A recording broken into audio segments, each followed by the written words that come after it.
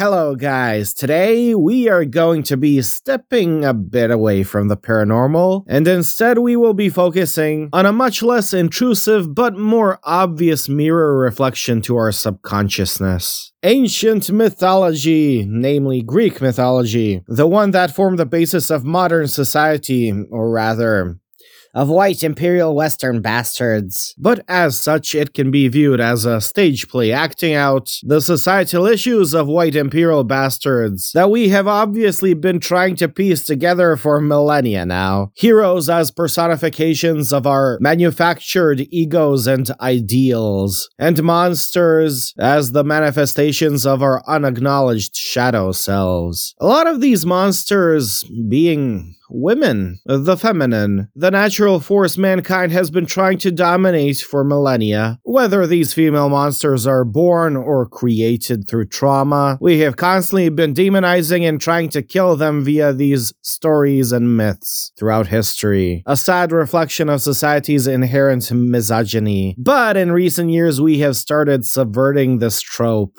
turning the tables on all those manly heroes, and embracing that which our egos are most afraid of, the monstrous feminine.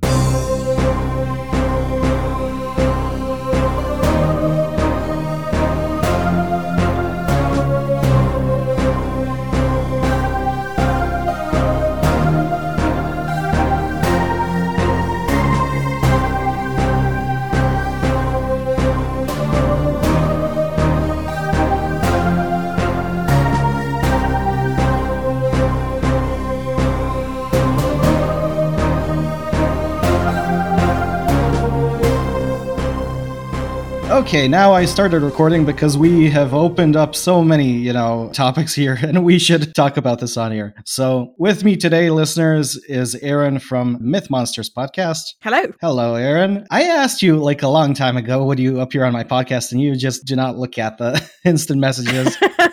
I'm terrible. I'm so sorry. I am just terrible at checking my social media, to be completely honest. And also, Instagram has two inboxes, and I didn't realize that was a thing. One of them sends notifications, and one of them doesn't. So, oh, man. Well, I'm glad you turned around and was like, yeah, of course I'm gonna appear on your show. And then we started thinking, what are we gonna talk about? And I realized throughout your podcast that your favorite mythology is Greek mythology. Yes. It is my favorite mythology as well, though I am not as well versed in it as you are. We'll get into that. But I think Greek mythology is essentially the mythology that laid the foundation for all modern culture as we perceive it, like white imperial bastards. Well, yeah, exactly. Oh, yeah. I was asking, maybe we should talk about, let's say, how the Victorians appropriated Greek mythology and made it a whole thing, why it's so prevalent in academia. But then I'm like, you know what? Let's just talk about what these Greek myths used to mean, what they mean to us now, how they are utilized in pop culture, especially video games, because you really love those video games. I do indeed.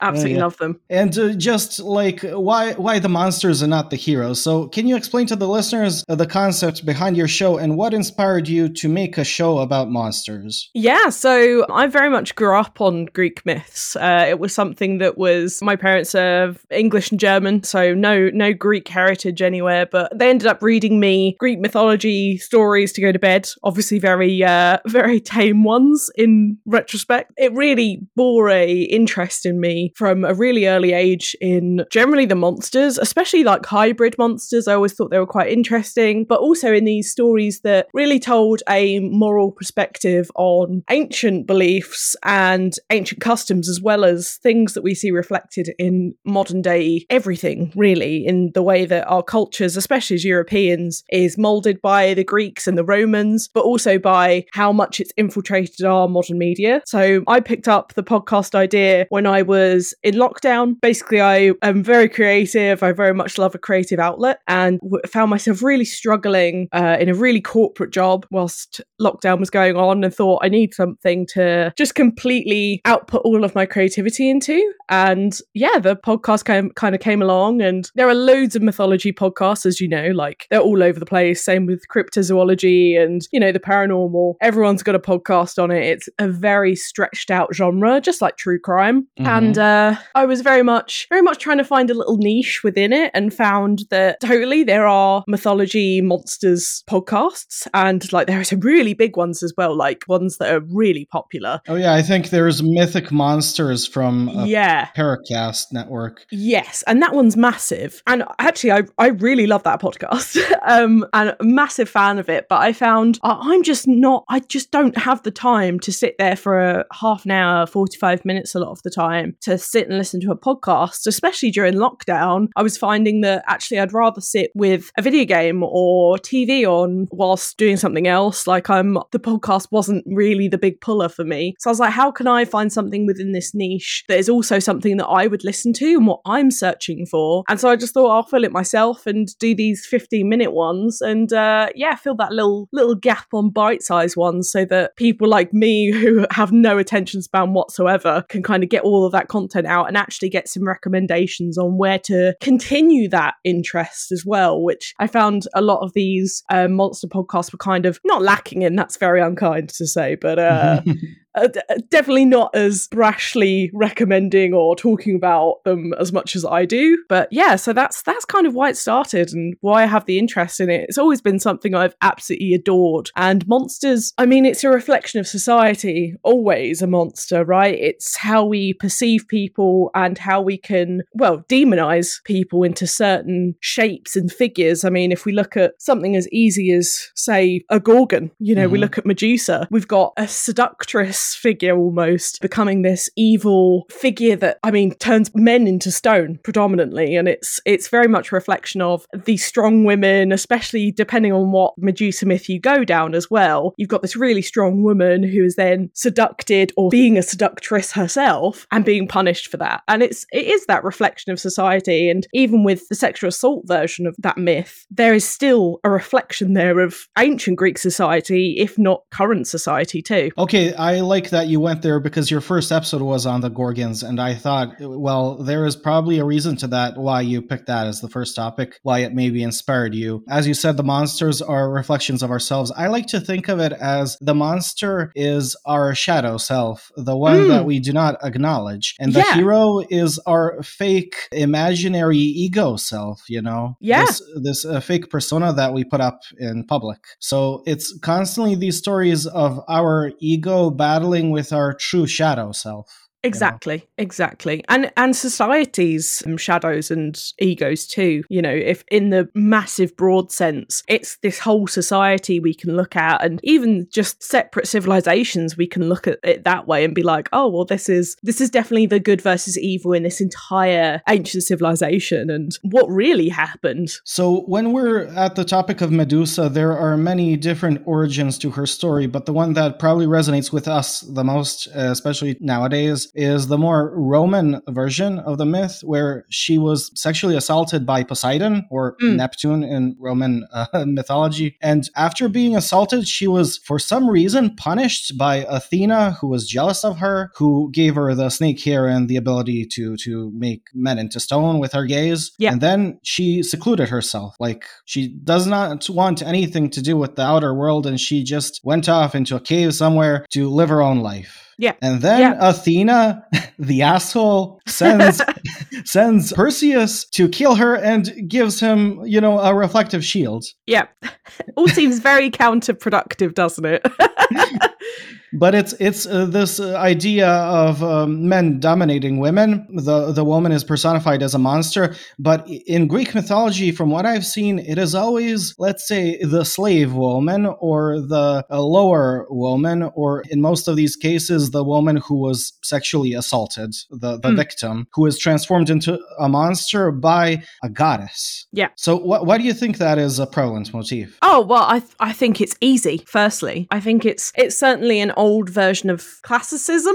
Maybe. I can't think of what the actual word is, or if I'm pronouncing it correctly at all. But I guess it's all to do with that social ranking system and how prevalent that was within these ancient societies. I mean, a lot of the time, this myth is very oddly mixed together. I mean, in the original Greek tale, we have Gorgons were born. They were three sisters, all born Gorgonized at birth. There was no deviation through Poseidon or Athena or anything. It was very much Perseus was given given the task to go and kill her because her head was kind of handy, to be completely frank. That's pretty much the end of the story. And out of her neck spawns a one-eyed giant and Pegasus, who we all know and love from Disney's Hercules. But the Roman myth, of course, doesn't really talk about that very much because it believes that she was created rather than born herself. And actually, there's no indication of her two sisters within the Greek myth at all. It's just Medusa on her own. She is a solo Gorgonized creature. And I do think it's that idea of this lowly priestess of Athena. And it's, of course, within society in ancient civilization times, priestesses surely do have this a little bit upper stature than, a peasant on the street would, totally, as they are a recognized member of the house of a god. However, they are still peasants at the end of the day. They're not royalty by any standards. And especially in regards to the representation of women and portrayal of women within this time, we know that it was very much a woman runs the household. They wouldn't usually have a job. They would be married off, all of this kind of stuff. Very traditional ancient civilization up to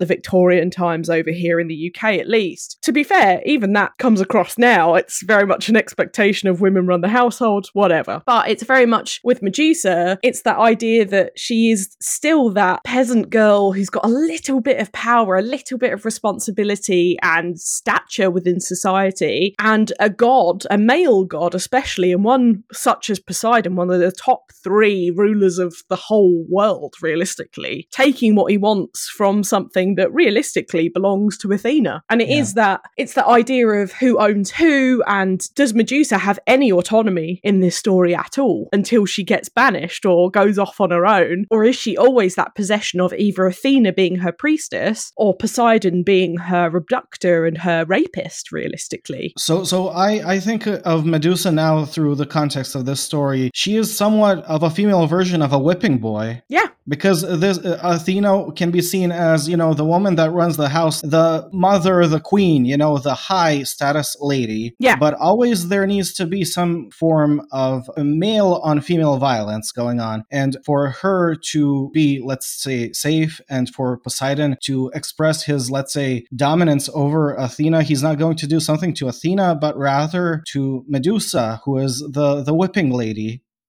Yeah, pretty much. It's a weird scapegoat almost. Oh, yeah. So all of this mythology is rooted in male on female aggression, man. The more I look at it. So I want to go into another monster that is your favorite, the Harpies. Yes. Because we still see the same theme here. The Harpies used to be handmaidens of Persephone. Yeah. And Persephone's mother was Demeter or Demeter. I don't know how it's pronounced.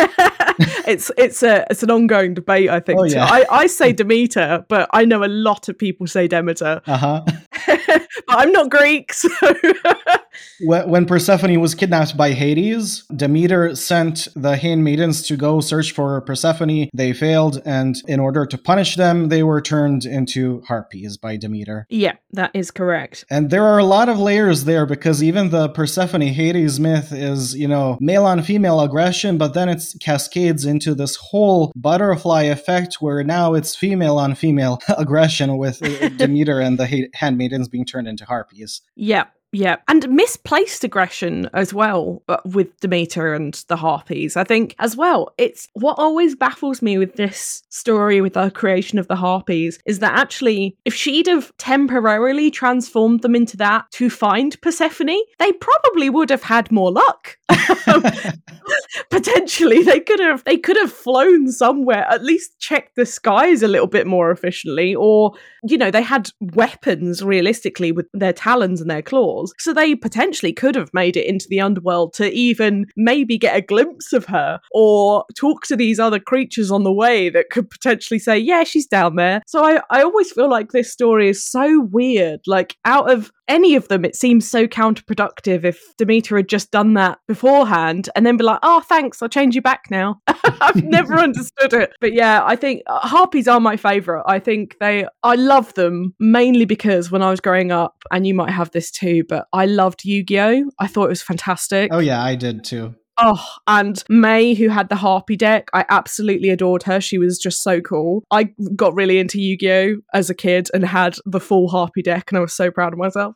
And since then, I've always found them really fascinating. And this idea that actually this monster specifically is still something that we use today as an insult towards women, I think is so interesting. So awful, obviously, but so interesting. Like, I am a massive mythology nerd and I do love it. If someone called me a harpy, I'd be really offended. I think that's such a horrible thing to say to someone. What is the connotation behind the word harpy? Well, it's usually to do with like someone who's like bird-like, so with Tilkin screeching. So you're usually talking about someone who's like kind of loud and persistently annoying or shrill. And I think those are things that are very often put in the same cart as women as an insult. It's, oh, you're a bit loud or you're a bit shrill, love, like calm down. And that's it. Like I'm not particularly shrill, although that I may live to regret saying that. But if someone called me a harpy, I'd be like, that's so rude. That's such a rude thing to say to someone. Yeah, I can see it like as an attempt to kind of reduce women to, let's say, white noise that you should not listen to. Yeah, exactly. And it's even like Banshee is another one, right? Where sometimes you'll hear that, oh, she's screaming like a banshee. And it's like, again, this is all connotations to do with the fact that we are loud, quote unquote. But actually, like, banshees are a really sad piece of mythology. Like, outside of all of this, it's so sad. And to demean someone to that, I think is just inherently really cruel. But again, I feel like, if you called my sister a harpy, I don't think she'd get it. But like for me, someone called me a harpy, I'd be like, that's really rude. Like, you definitely shouldn't call me that. For the listeners, because this story of Persephone and Hades is kind of an overarching motif of my show, and maybe listeners would not be aware of this because I always talk about the food taboo, especially related to Fae folklore. And this originated in that story of Persephone and Hades. And the food taboo is essentially, if you go to the underworld or the Fae realm or whatever beyond the veil, you should not eat anything or you will be trapped there forever. And I think the Persephone story is very interesting because she was originally the goddess of spring and then became the queen of the underworld. So it's like this spring is a transitional period between death and life and the cycle of life and death. Very, very interesting motif there. So can you maybe TLDR tell us about the story of Persephone? Yeah, so TLDR, definitely, because it is a long one. Oh, yeah. She's a goddess of spring, daughter of Demeter, goddess of the harvest, who is considered an interchangeable one of the 12 pantheon gods of Greek mythology. So she's very much switched out with Hestia, sometimes Demeter, but I count her as one of the big ones. Basically, Persephone was out picking flowers. Hades spotted her, needed a wife, pretty much, and abducted her. And in some scenarios, some people say it's the original, some people don't. He also sexually assaults her, keeps her in the underworld, and basically offers her a pomegranate, which is said to be the only fruit that will ever grow in the underworld. I love pomegranates, just as a side note. I really love them. Okay, but there's another connotation there. So we know that Hades was a womanizer and he tried to romance a lot of these goddesses back in the day. But also the pomegranate is known to be an aphrodisiac for male potency. Yes, it also looks slightly like a vagina. I'm just going to say it. It's like oranges and citrus fruits very much have that. I don't know what the opposite of phallic is, but the opposite of phallic kind of representation within just opening one up, really. So it does say a lot about definitely the sexual intention there, as well as sexual dominance, definitely. And yeah, the pomegranate is a massive symbol within Greek mythology for control and also that idea of sexuality, definitely. And that interweaves really nicely with Persephone and Hades' story, especially if you go down the perception of the sexual assault version as well. So he actually told Persephone that she's free to go, but she should take a seed of the pomegranate. Yeah, and she ends up taking 6, and each month basically is represented by one of those seeds. So she then is locked in the underworld for those 6 months a year, which is obviously the way the Greeks tell the seasons. So as soon as Persephone goes into the underworld, Demeter Demeter, who is the goddess of the harvest, mourns her missing and stops the harvest. So she turns it to winter. We get the cold, we get unharvestable fields and stuff like that. We go through freezes, stuff like that. And when Persephone comes back in the late spring, it's when everything starts to come back into fruition. So as you said, very much a telltale of life and death, which is so poetic when you put it alongside the fact that she is now the queen of the underworld and represents death in herself as well now, as well as that springtime. She is the embodiment of two very opposite polarizing forces. Yeah, she is. She's a very fascinating character, and there's definitely a debate whether she wants to be there or not. I think, to be honest, it's not really covered very much in the myths whether she actually wants to be there or not. And I think, stuff like Lore Olympus, that comic series, very much romanticizes their relationship. And even Percy Jackson, there's like a little expert in there with Persephone and Hades, and it seems to be resentful and pretty annoyed that she's down there. Or there's Hades Town, the musical, where they're trying to repair their relationship. There's loads of media around Persephone and Hades because it is such a really untouched story past that first bit of the myth, the capture of her and the ongoing season change. We don't actually know how Persephone ever really took to it. That's very interesting. I find it very fascinating also that there are these mythological parallels between cultures. Like in Celtic folklore, you have these same motifs going on, but related to fairy folklore.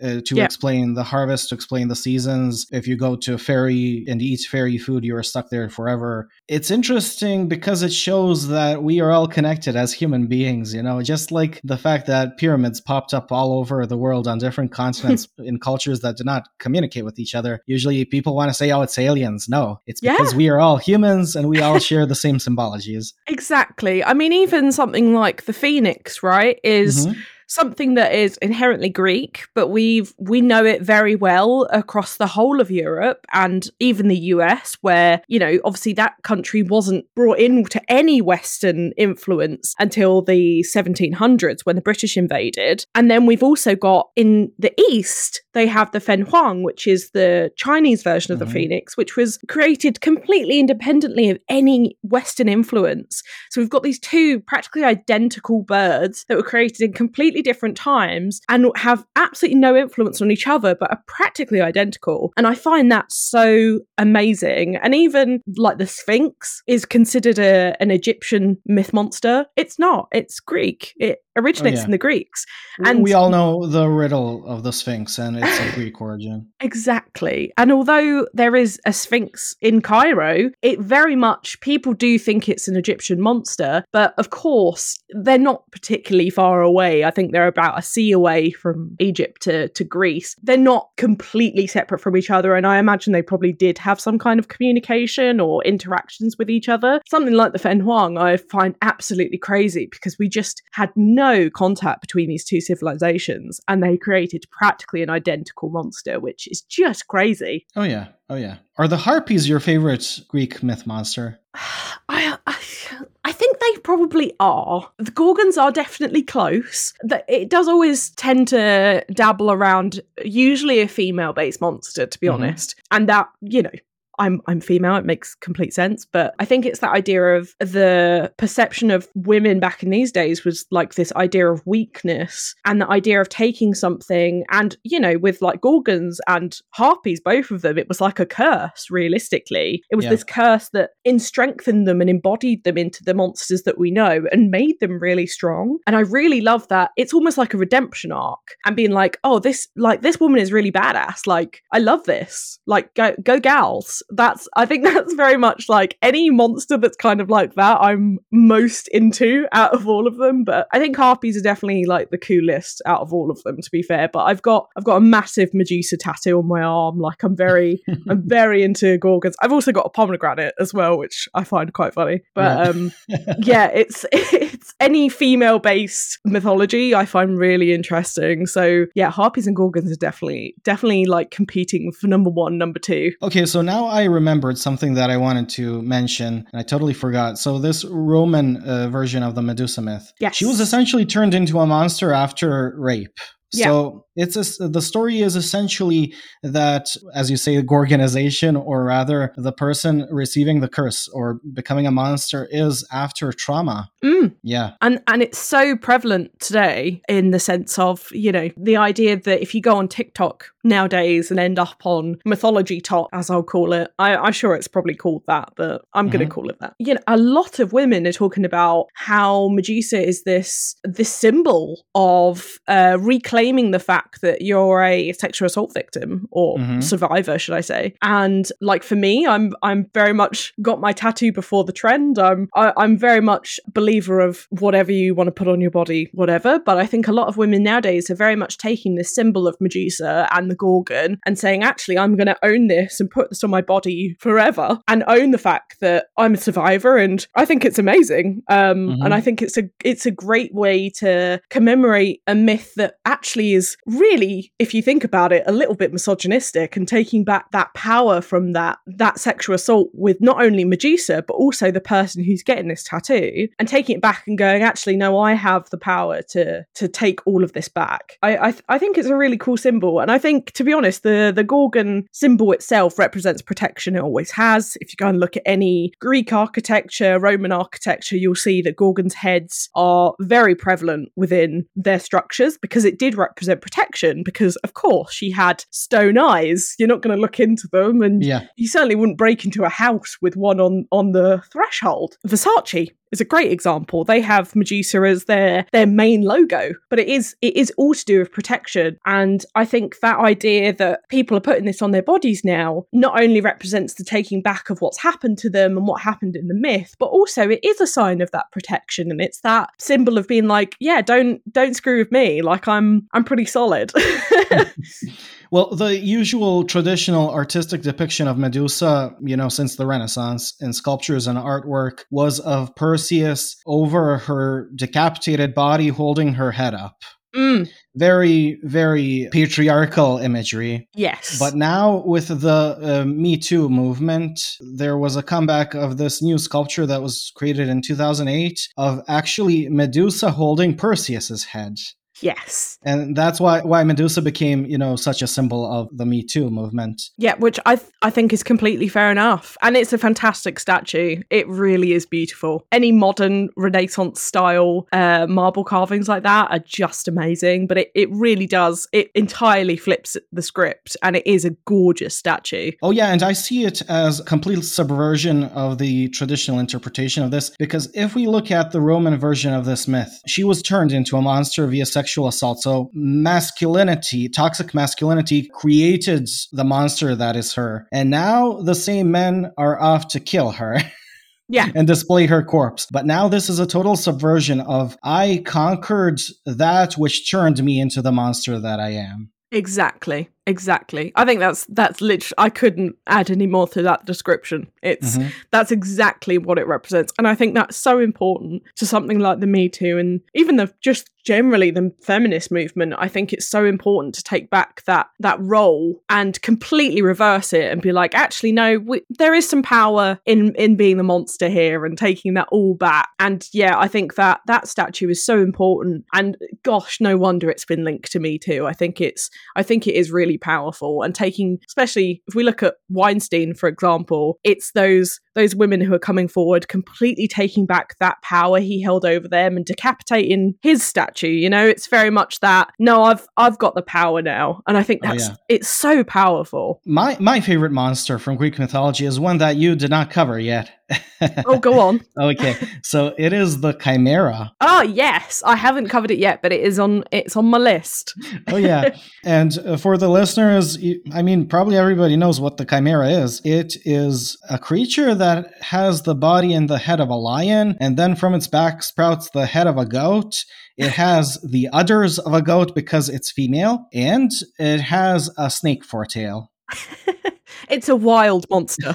It's a very classical monster. And, the term chimera we use now is an amalgamation of different things, a Frankenstein monstrosity. That's what chimera is used as now. But in the original Greek mythology, chimera is the daughter of Typhon and Echidna, and these two were the parents of most of the monsters we know and love, like the Cerberus and the Hydra. Do you remember the Hydra? Is it also female? I don't believe it's ever mentioned what sex it is. Okay. But I imagine it's most likely female, to be completely honest, in the sense that most of the monsters that come out of these two are, if they are gendered, of course. But I'm going to say now on this podcast that I imagine the Hydra probably was. Oh yeah, because I find it very interesting that, well, Cerberus, I don't know if it's male or female, but I think Hydra is, and Chimera is most definitely. I don't know if Scylla and Charybdis were also from this pair. I believe so, yes. Okay. I did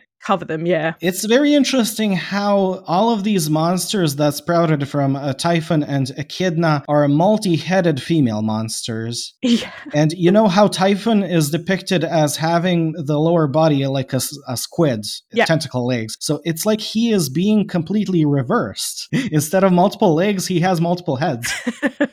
Well, that's it. And Echidna is that weird kind of Mescaline half snake idea as well. Very, very Starbucks label with her spread out fins. So she's both of them have very odd legs, and it's odd that actually most of their offspring have very strange heads rather than leg-wise. I think it's a very interesting thing that they chose for the myth for Chimera to be a female, and even say that it has udders, so you definitely know the gender of this monstrosity. Why I like the Chimera, I mean, apart from being an amalgamated abomination, that's the type of monster that I love. It is also very animalistic, you know? It's not like the Gorgons or the Harpies. It does not display human-like intelligence or personification. It's the personification of a weird animal. Yeah. And how the myth goes is that Bellerophon was sent by the king of Lycia to slay this beast, but the king actually thought, oh, this beast will actually kill Bellerophon. And the plan didn't go quite as he wanted. But Bellerophon was the hero who rode Pegasus. And this is the story that features Pegasus, because he rode Pegasus in order to kill the Chimera. The reason he was sent to kill the Chimera is because it was killing livestock. I mean, it's an animal. What do you expect?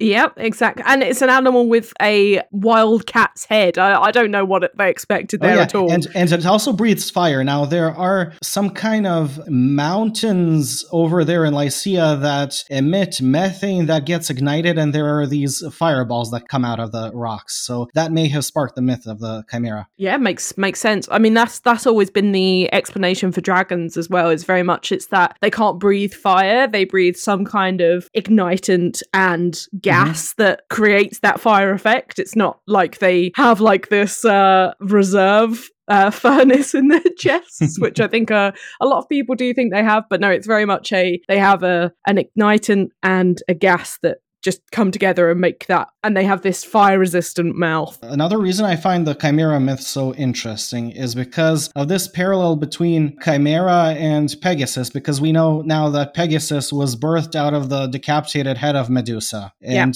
the Chimera was birthed by the mother and father of most of the monsters in these stories. So I find it kind of weird that the spawn of Medusa is used by the hero to slay the spawn of Echidna and Typhon. But regardless of that, Bellerophon kills the Chimera with a spear, because he punctures the throat of this creature with the spearhead, and the metal of the spearhead melts because it's a fire breather, and chokes it to death.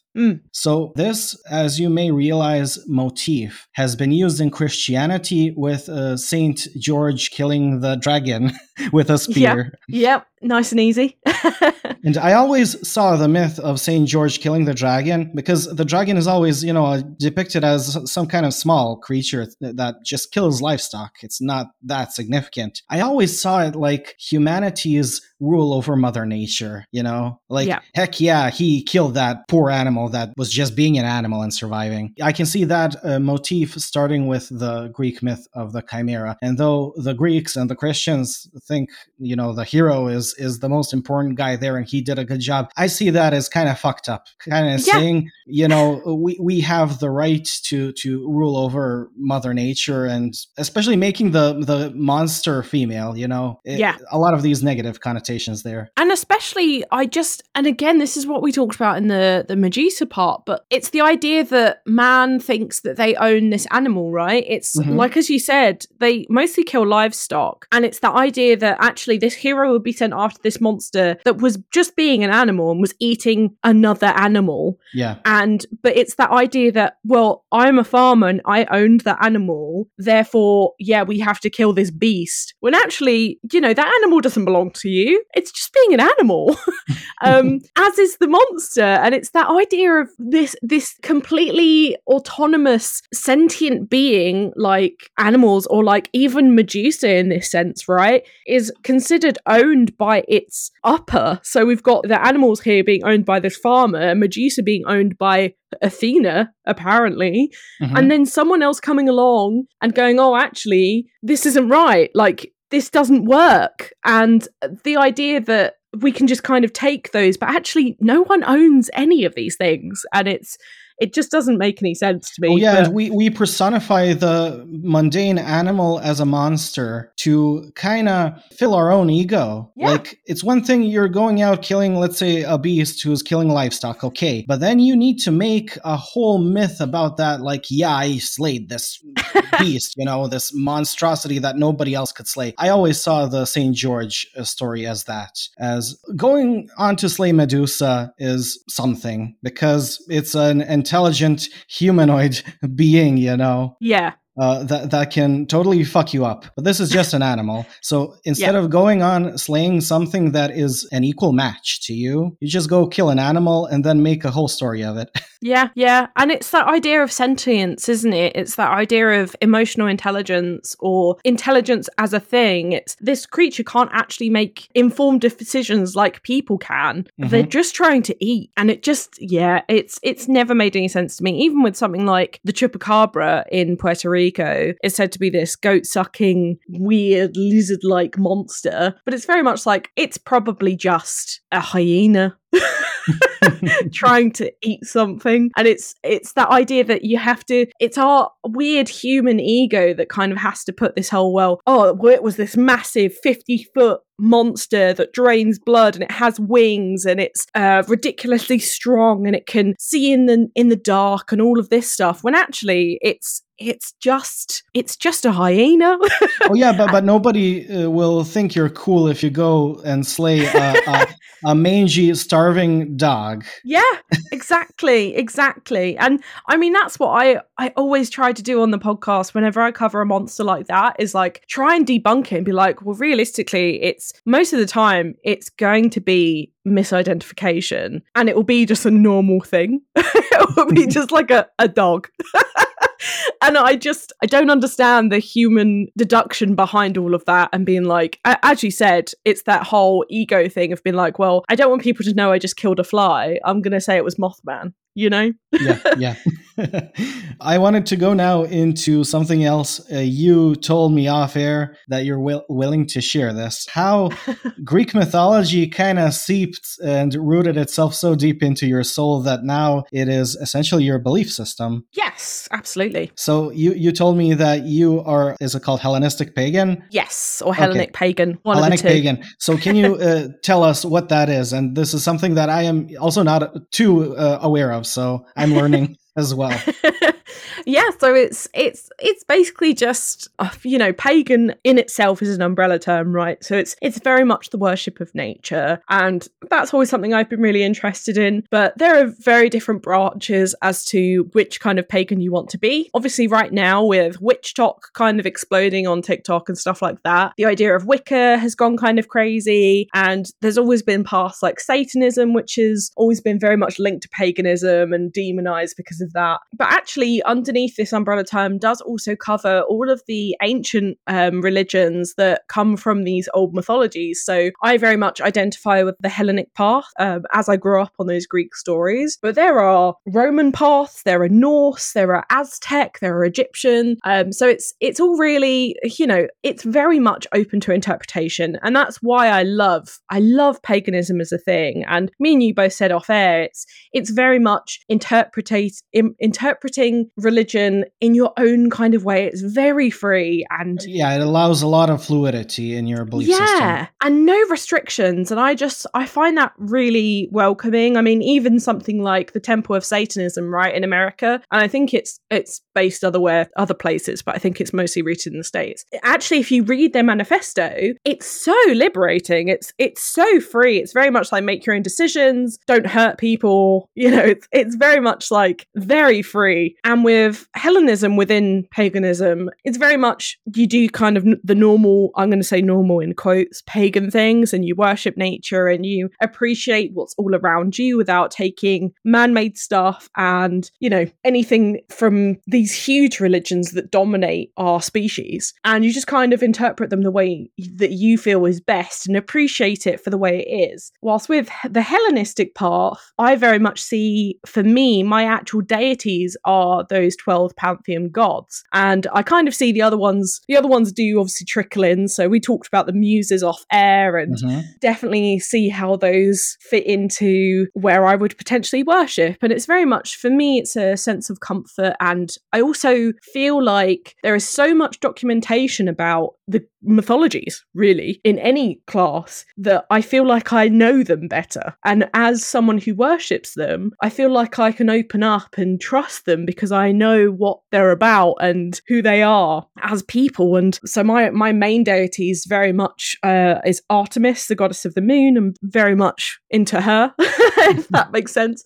It does make sense because of the whole femininity aspect, and the moon has in all cultures been perceived as a symbol of the feminine. Yeah, and it's that idea as well that the moon has so much control over the way our planet works. And that's the joy of paganism. Still, it's a very subtle influence on the way the world works compared to the sun, which is very violent and in your face. That's why it was always a masculine symbol. Exactly. And it's that idea as well with paganism that actually I can link the fact we have so much research as humans, we have so much science behind how our world works and how the planets work and everything. And actually I can still say, oh, well, I get how, you know, the moon and tides work and all stuff like that due to just planetary knowledge. But I can also still worship Artemis and not feel like I'm contradicting myself. It's because it's so open. And I really love that. But another one, I love sometimes dabbling with Persephone and Hades. That's really interesting. And just being able to, it's very much to do with being thankful for what you have and asking for assistance if you need it. Very much like a traditional religion would be, I suppose. But... Okay, so when you're going into that, is there a ritualistic aspect that you actually practice? Not specifically. I kind of operate the same way a kind of Wicca would, or a Wiccan, sorry. So I have an altar set up that is kind of like baseline. It's very generic. Like I have general pagan symbols and stuff like that. I have a statue of Gaia. I really like that. I'll have to send you a picture because it is beautiful. But yeah, I have all of that set up. And then if I want to do something specifically for a god, I'll find stuff that relates to them. So for example, if I'm talking to Calliope, the goddess of the main goddess of the muses, so inspiration and writing and poetry, which I really love. And I'm very much, my background is all in playwriting. So I try to get back into that and I find inspiration that way. So I'll ask her for inspiration. So I'll adorn my altar with stuff that would appease her. So stuff like I'll put a play script that I wrote up, or I'll put white candles symbolizing that creativity in that blank page. And it's all very, very malleable as to who and what and when you can worship whoever you fancy really at the time, and who you feel like would represent what you're asking for and what you're kind of looking for support in. We know that the pantheon of Greek gods is very, very tricksterish. I mean, every myth is somebody do something they shouldn't, then Zeus gets angry and does some wacky, absurd thing to punish them. So do you ever have any kind of tricksterish moments where you feel like something absurd is happening to you and unexpected as an influence of these deities? I think sometimes. I think it's, again, it's all about that respect thing, right? So Zeus is very, very passionate about making sure that you're a great host and you're really respectful when you have people in your home. So I go above and beyond to be like a very good host. If you ever come to my house, I'm like, Like, I'm unbelievably good at hosting, I must say. I'll say it to myself. I literally had a really terrible day the other day. I bought someone a wedding present, which was in a frame. As soon as I walked out of my house, it started raining and the cardboard got soaked. Then I dropped it and the frame shattered. My train went to the wrong platform and so I missed it. I ended up being 2 hours late for work. It was a horrendous day. Did you do something that maybe disrespected the gods? Oh, honestly, I the whole time I was like, I've done something. I've really done something. A lot of the time you're like, oh, it's karma or something to do with that. But sometimes I'm like, oh, I might have done something here that might have screwed someone over, or I've disrespected something. And like the only thing I could think of was like previously I'd put my cats in the car for a little bit whilst I had a house inspection, and they were really upset with me. Like they were really upset, and I was upset. They were upset, so I was upset. And I was like, oh, this is punishment for that. I shouldn't have done that. Like, it's all about respecting animals, and I've completely disregarded that. Okay, so in the paranormal field, there is trickster theory. And in the paranormal, it's not essentially like being punished by a trickster, but rather the trickster is there to insert novelty into a stagnating society. So it is essentially rattling the cage in order to spark new things. So sometimes you do not need to interpret that as, oh, did I do something wrong and am I being punished? But rather your cage is being rattled, so you may be kind of shifted to another course. Yeah, it's a test of strength, isn't it? Like somewhere down the line, it's a test of like, oh, can you get through this? And also I ended up, the picture that I got for my friends for their wedding present, I work with one of them and I turned up and I presented it to him and I was like, I'm so sorry, the frame is shattered, like I'm so gutted, it's been rained on. And he was like, I absolutely love this. And I've actually got a really nice frame at home that I've been wanting to use. And I was like, this is the pure good karma that's come out of this bad karma. Oh yeah. And it's like, this has actually set us up on a much better path than maybe I had planned. It all, you know, as they say, it comes around, doesn't it? It just ends up being positive in the end. And even if it doesn't, you end up probably learning something out of it. So I'm very much up for that karma kind of thought, as well as the gods' influences. My first thought is usually I'm just really unlucky. And then I end up really thinking about it and I'm like, oh, I've done something here. But also, like, as somebody who also works a very corporate job, you kind of stagnate in your life, and then you sometimes need your cage to be rattled with these absurd situations where you learn something new that you would not otherwise learn within the machine, as, you know, a cog of the corporate system. Oh, definitely. It certainly makes life more interesting. And I that's it. I think we're all, be it corporate or not, just, I love that little bit of excitement and complete unknown adventure, really. Like if I end up accidentally getting on the wrong train, my immediate reaction is never, oh, well, I've got on the wrong train, I absolutely hate myself, I'm an absolute idiot. I'm like, well, I could end up somewhere that's really nice and I really enjoy myself there. I'm very much one of those people. I try and take positives out of everything, and I try and imagine that as not only luck but also just, it's very much keeping that positive attitude as well. I think that's really important. I'm thinking now, like, why are people drawn to Greek mythology, especially since the Victorian era or since the Renaissance? And it still prevails today in pop culture, and now we're talking about this whole concept of Hellenism still being practiced today. I feel, this is my personal feeling of Greek mythology, but it kind of conveys a sense of nostalgia to a time when you didn't even exist. Yeah. To a time when life was much simpler, when somebody's most, horrible problem in their life was they lost a sheep or something.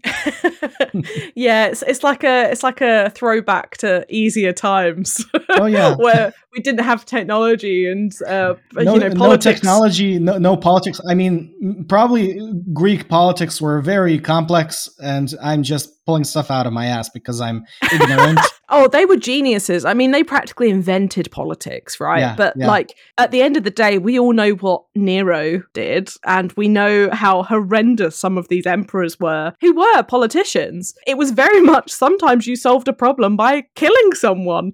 And as much as I'd love to solve the problem of the Tories in the UK with that, I get why it's not as prevalent within our societies now. And I'm sure it's not within Greece either currently. Greek mythology conveys the sense sense of a life simpler in the way that life is much more fluid. You know, there are many different ways to solve a problem, and it's not like today's rapid modern lifestyle where you need to have a schedule and work a day job and do this and do that and blah blah blah. It's more like your whole life is herding sheep.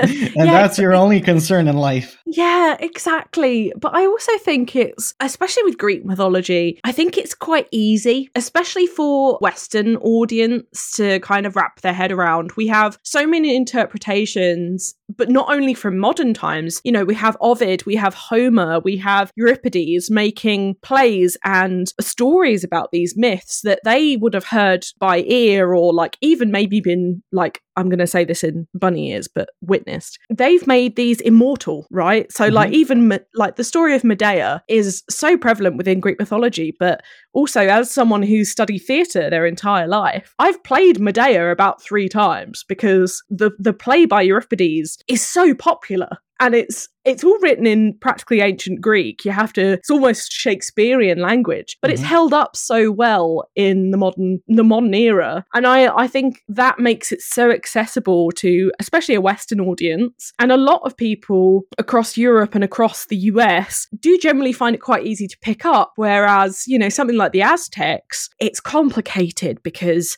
it's a lot of language that may be Latin speaking, so English, French, whatever, we maybe don't pick up quite as easily. Like Quetzalcoatl is in itself a horrible word to say in English. They were the master mathematicians. So. Exactly. And that's it. I think it's generally, it's easy, but it's also interesting enough to keep people kind of wrapped within that, and there's enough interpretations for people to make new interpretations of it. I'm thinking now, so the way I am feeling about Greek mythology, like nostalgia towards a simpler time that I never lived in my lifetime. Yeah. Probably that's how the ancient Greeks perceived the Greek mythology, because we're talking about Greek mythology, we're not talking about Greek history here. Yeah. So they also lived in very complex societies with so many different problems, and they were probably drawn to this mythology because it was escapist fantasy. Yeah, and comforting, right? Like hearing like grim tales. Like I find those quite comforting, like listening to fairy tales and being like, oh, this is just like nice and chill. But it's something that happened in, you know, very much in my peripheral in Europe, in terms of, in a fairy tale sense. I can kind of relate to it because it's set in Germany or whatever, but it didn't actually happen. It's just kind of a comforting little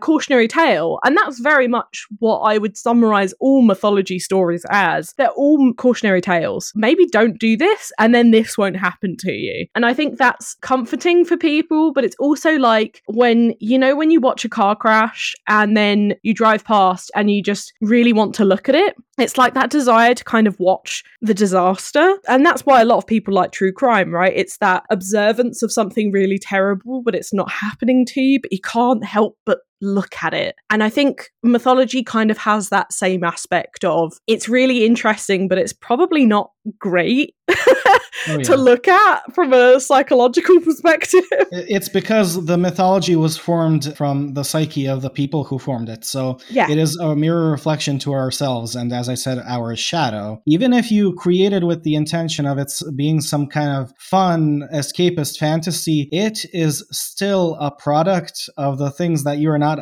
acknowledging about yourself or your society. So it is like those Rorschach ink blotches, it can be used for psychoanalysis of a society. Yeah, exactly. It is, as you said, it's a mirror being held up to society. Yeah. And like, even if we look at something that's like so inspired by the Greeks basically invented theatre, modern theatre as it is today. And theatre is always described as being that reflective mirror to show back at the audience and be like, hey, how do you feel about this topic that we talked about? And I feel like mythology and even stuff like entertainment in any aspect is very much always that reflection of, is this okay? Like, what do you think about this? Because we don't just pull the perception of Medusa and, women in these ancient civilizations out of our asses. They come from somewhere. Oh yeah, I think it is very unintentional. Nobody goes out to intentionally create these myths as social commentary, but rather it is a huge Freudian slip.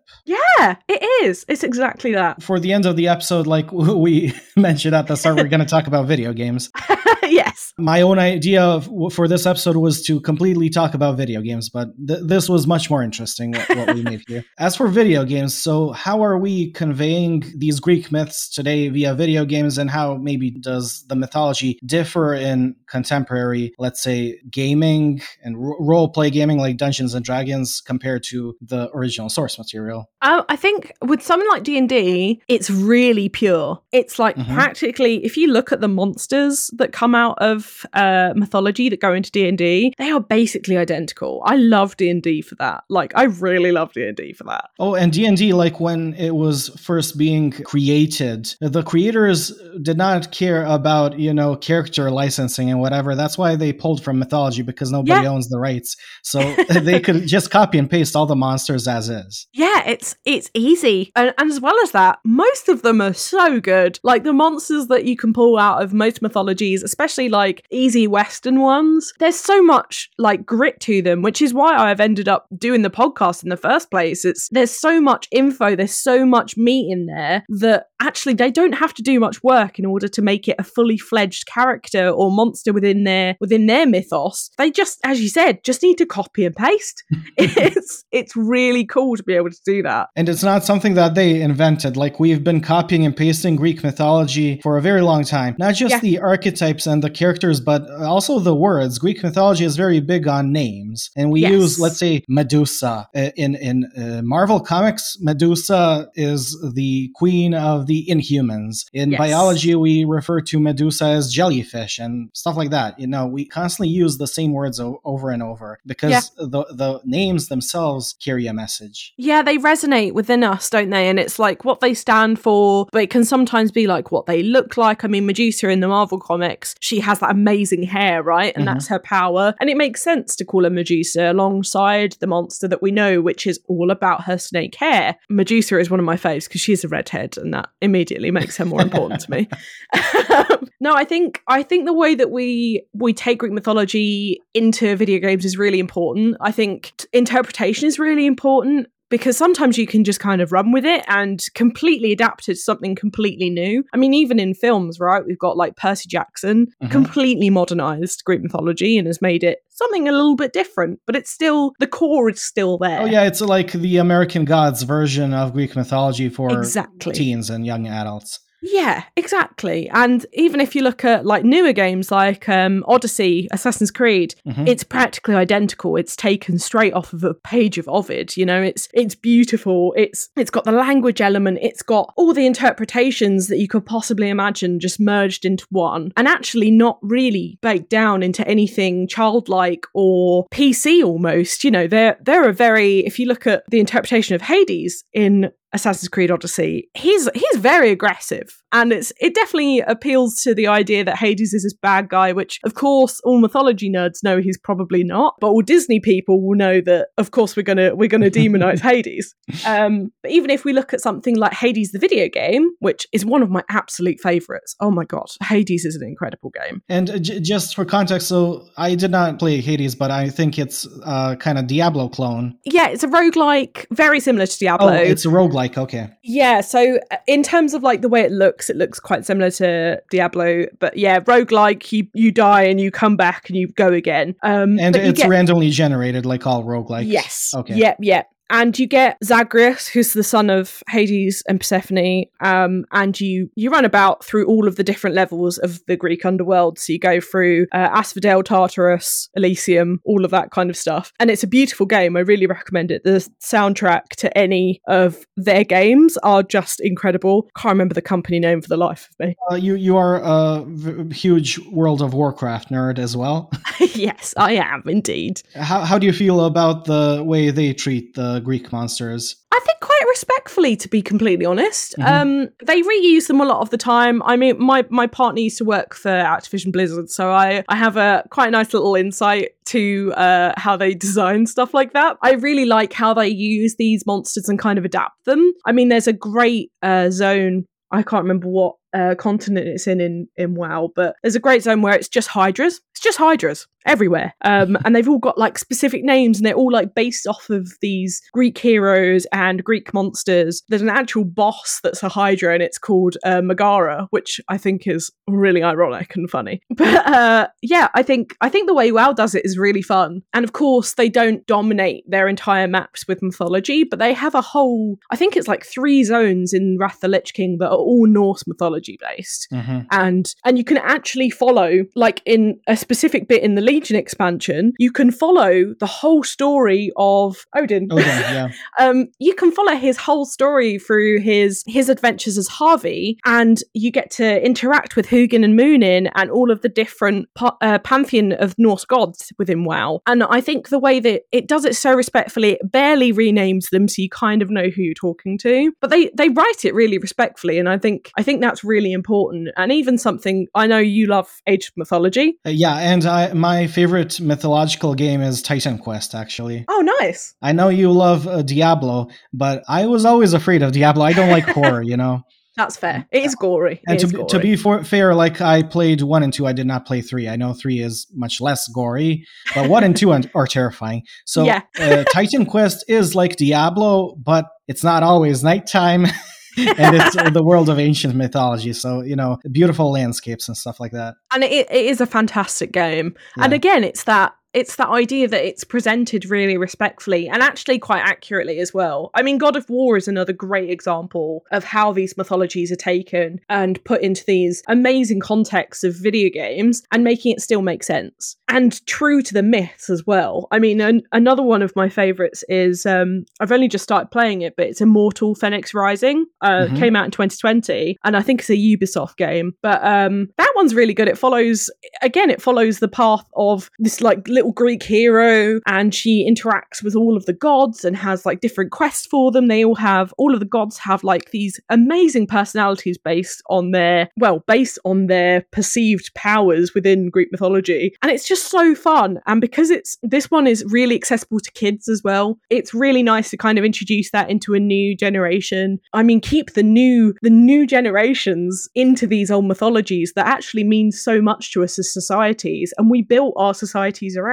And for the end, I want to ask you, and this is something I wondered always, we don't see a lot of Greek mythology being conveyed, or mythology in general, in movies, in TV, in other media, as much as in video games. Yeah. And, you know, the whole fantasy and RPG subgenre is exclusively video games nowadays. So why do you think mythology has such a huge presence in video games? Is it because the mythology is based on the hero's journey and, you know, the old story of Heracles and his labors, which kind of can be perceived as quests, you know, a story arc. So is the Greek mythology itself inherently already packed with these gaming motifs? I definitely think so. I mean, the Heracles example is a perfect example of a great quest line. And even, like, as I said, like the WoW quest lines that they have with Odin and Harvey are really nice and streamlined. They make sense. There are very easy villains. There are very easy monsters. There are lesser monsters that you can make more of. So you can make it like a kill 50 of these things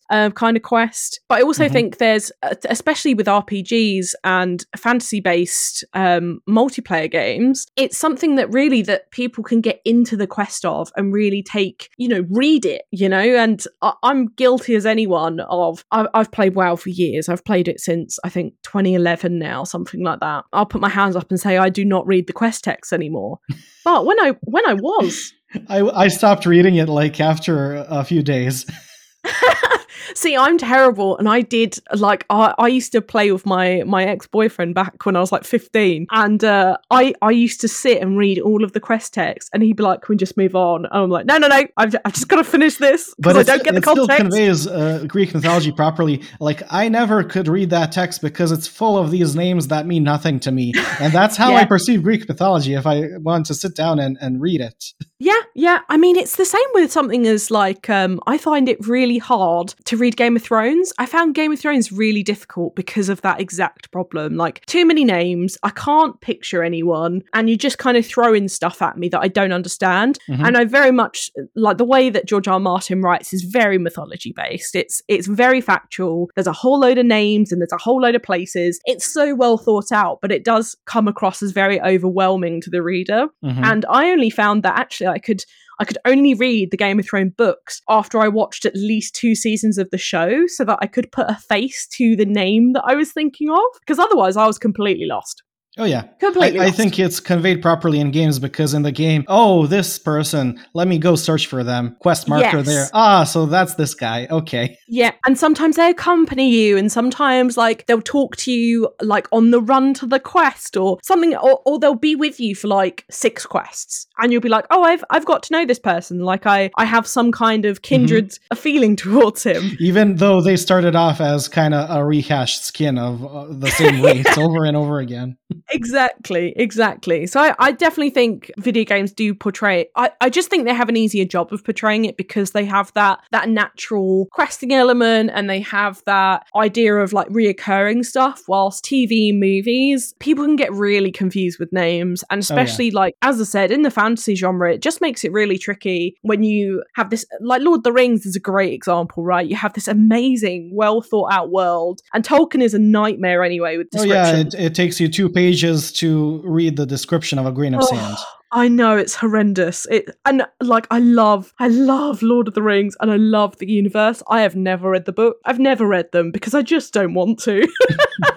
I've read The Hobbit like a million times, but it's for kids. It makes sense. I cannot read Lord of the Rings, and my parents struggled with it, and so I've never bothered. But I absolutely love that universe. But even watching Rings of Power now, and after 6 films we have on Lord of the Rings, and all of the books and all of the exterior content that we have to Tolkien's work, I still struggle with names and places. I'm still like, oh, where is that?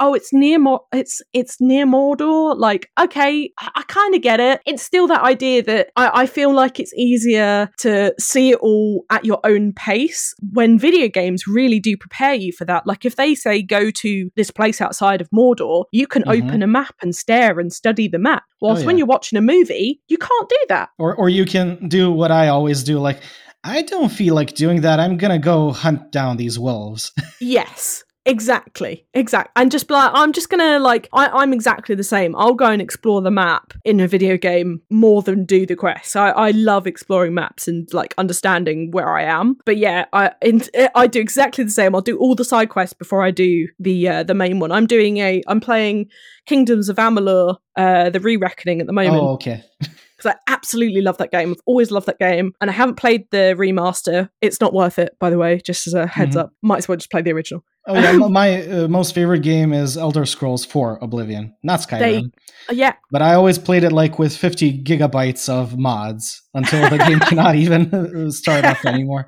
Yeah, I'm the same with WoW. I'm exactly the same with WoW. But like even playing Amalur now, it's very quest heavy and there are factions and you can like join the Fae Court and you can join the Southern Fae Court and you can join like the bounty hunters and you can do all of their separate quests. Oh, so that's like the Seelie and Unseelie court in Fae Folklore. Okay. Yeah, it's all Celtic mythology. The Tuatha Duan are the main enemies in that game and it's so gorgeous. Like highly recommend it. It's one of my favorite games of all time. I find it very exciting that a video game is actually portraying Celtic folklore for once and properly portraying it.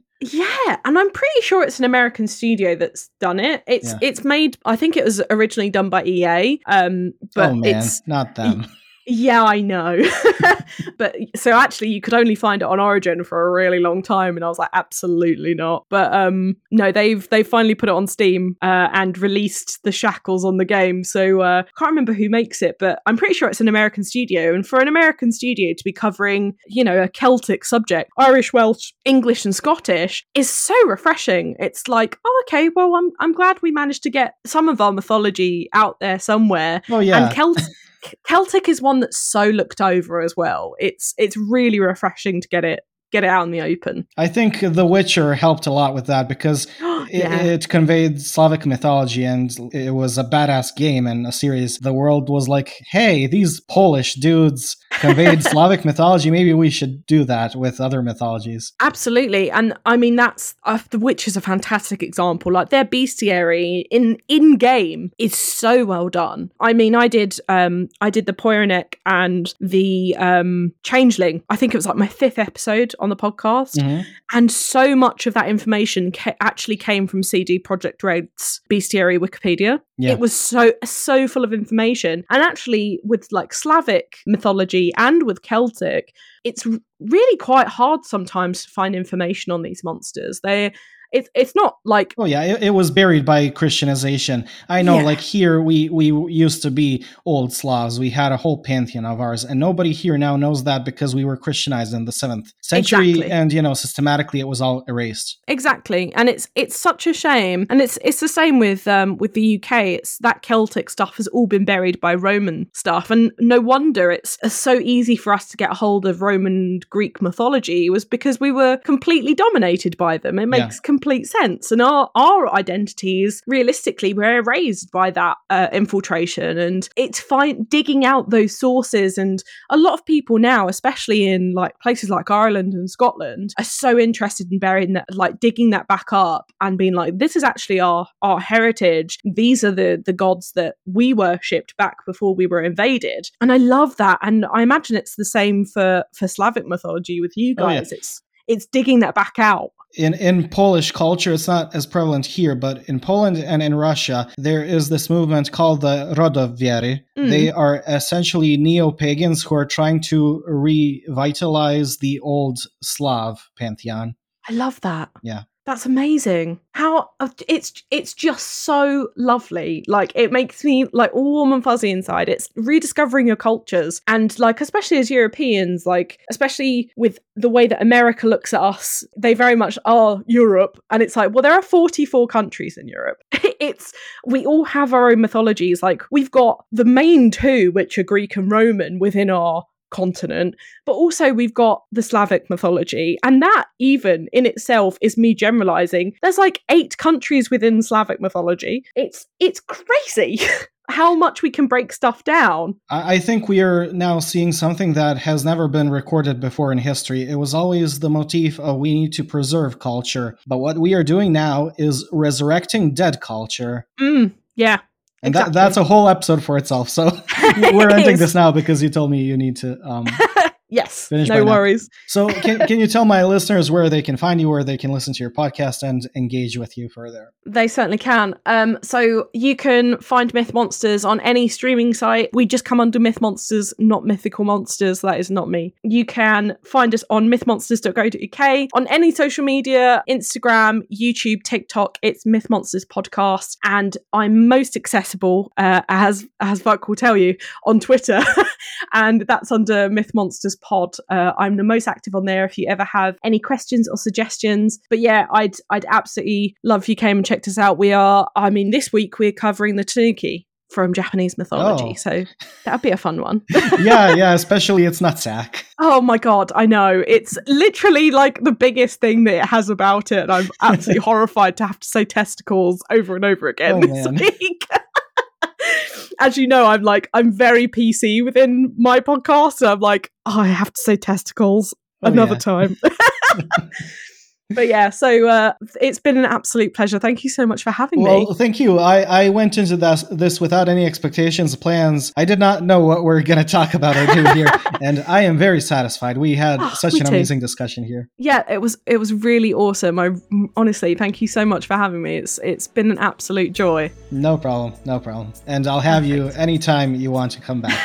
Oh, most definitely. I'll be back. And until next time, until Aaron decides to come back on the show, I will be linking everything in the episode description. And until next time, I guess, bye-bye, guys. Go play a video game.